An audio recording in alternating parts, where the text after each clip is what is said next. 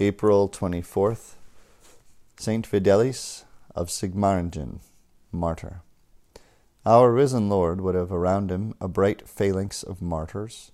Its privileged members belong to the different centuries of the Church's existence, its ranks open today to give welcome to a brave combatant who won his palm not in a contest with paganism, as those did whose feasts we have thus far kept, but in defending his mother the Church against her own rebellious children. They were heretics that slew this day's martyr, and the century that was honored with his triumph was the 17th. Fidelis was worthy of his beautiful name. Neither difficulty nor menace could make him fail in his duty. During his whole life he had but the glory and service of his divine Lord in view, and when the time came for him to face the fatal danger, he did so, calmly but fearlessly, as behooved a disciple of that Jesus who went forth to meet his enemies. Honor, then, be today to the brave son of St. Francis. Truly he is worthy of his seraphic patriarch, who confronted the Saracens and was a martyr in desire. Protestantism was established and rooted by the shedding of torrents of blood, and yet Protestants counted as a great crime that here and there the children of the true Church made an armed resistance against them. The heresy of the 16th century was the cruel and untiring persecutor of men whose only crime was their adhesion to the old faith, the faith that had civilized the world. The so-called Reformation proclaimed liberty in matters of religion and massacred Catholics who exercised this liberty, and prayed and believed as their ancestors had done for long ages before Luther and Calvin were born. A Catholic who gives heretics credit for sincerity when they talk about religious toleration proves that he knows nothing of either the past or the present. There is a fatal instinct in error which leads it to hate the truth, and the true Church, by its unchangeableness, is a perpetual reproach to them that refuse to be her children. Heresy starts with an attempt to annihilate them that remain faithful. When it has grown tired of open persecution, it vents its spleen in insults and calumnies, and when these do not produce the desired effect, hypocrisy comes in with its assurances of friendly forbearance. The history of Protestant Europe during the last 3 centuries confirms these statements. It also justifies us in honoring those courageous servants of God who during that same period have died for the ancient faith. Let us now respectfully listen to the account given us in the liturgy of the life and martyrdom of St. Fidelis. We shall find that the Church has not grown degenerate in her saints. Fidelis was born at Sigmaringen, a town of Swabia. His parents, whose name was Ray, were of a respectable family. He was remarkable even when a child for his extraordinary gifts both of nature and grace, blessed with talent of a high order and trained to virtue by an excellent education. He received at Freiburg the well-merited honors of doctor in philosophy and in civil and canon law, at the same time that in the school of Christ he strove to attain the height of perfection by the assiduous practice of all virtues. Being requested to accompany several noblemen in their travels throughout various countries of Europe, he lost no opportunity of encouraging them both by word and example to lead a life of Christian piety. In these travels he moreover mortified the desires of the flesh by frequent austerities, and such was the mastery he gained over himself, that in the midst of all the trouble and excitement he was never seen to lose his temper in the slightest degree. He was a strenuous upholder of law and justice, and after his return to Germany he acquired considerable reputation as an advocate. But finding that this profession was replete with danger, he resolved to enter on the path that would best lead him to eternal salvation. Thus enlightened by the divine call, he shortly afterwards asked to be admitted into the seraphic order among the Capuchin friars.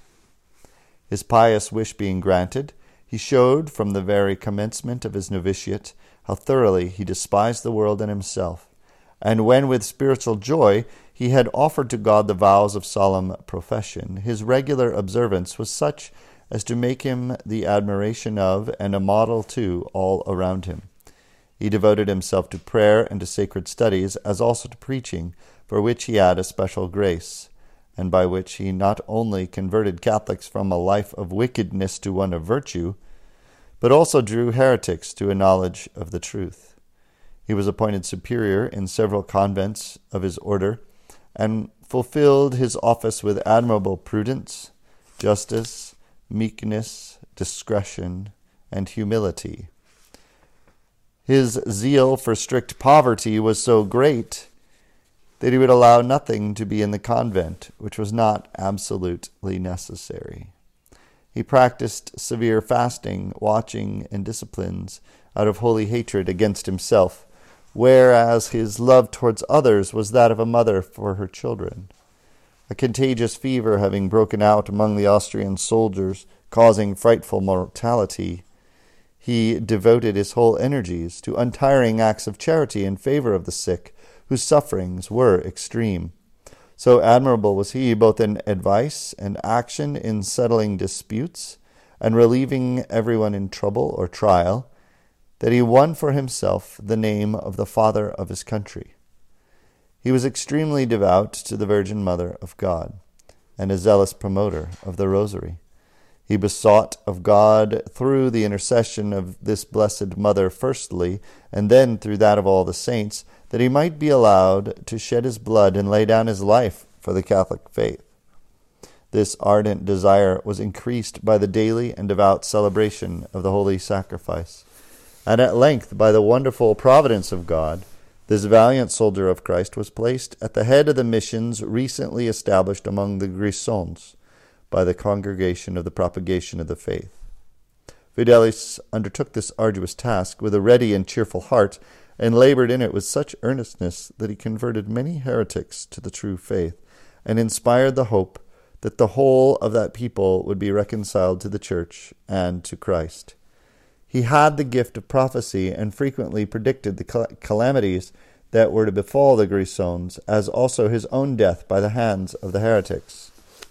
Being fully aware of the plot laid against him, he prepared himself for combat, and on the 24th day of April, in the year 1622, he repaired to the church of a place called Sevis. Hither had the heretics on the previous day invited him to come and preach, pretending that they wished to be converted. Whilst he was preaching, he was interrupted by their clamors. They rushed upon him, cruelly struck and wounded him even to death. He suffered it with courage and joy, thus consecrating by his blood the first fruits of the martyrs of the Congregation of the Propagation of the Faith. His name was rendered illustrious by many miracles, especially at Coire and Veltkirk, where his relics are kept, and honored by the people with exceeding great veneration. How truly couldst thou, O Fidelis, say with the apostle, I have finished my course. Yea, thy death was even more beautiful than thy life, holy as that was. How admirable the calmness wherewith thou didst receive death. How grand the joy wherewith thou didst welcome the blows of thine enemies, thine because they were those of the Church. Thy dying prayer, like Stephen's, was for them. For the Catholic, while he hates heresy, must love the heretics who put him to death. Pray, O holy martyr, for the children of the Church. Obtain for them an appreciation of the value of faith and of the favor God bestowed on them when he made them members of the true Church.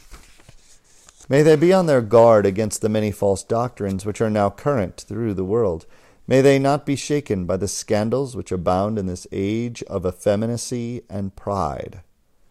It is faith that is to bring us to our risen Jesus, and he urges it upon us by the words he addressed to Thomas, Blessed are they that have not seen and have believed. Of this number we wish to be, and therefore it is that we cling to the Church, the sovereign mistress of faith.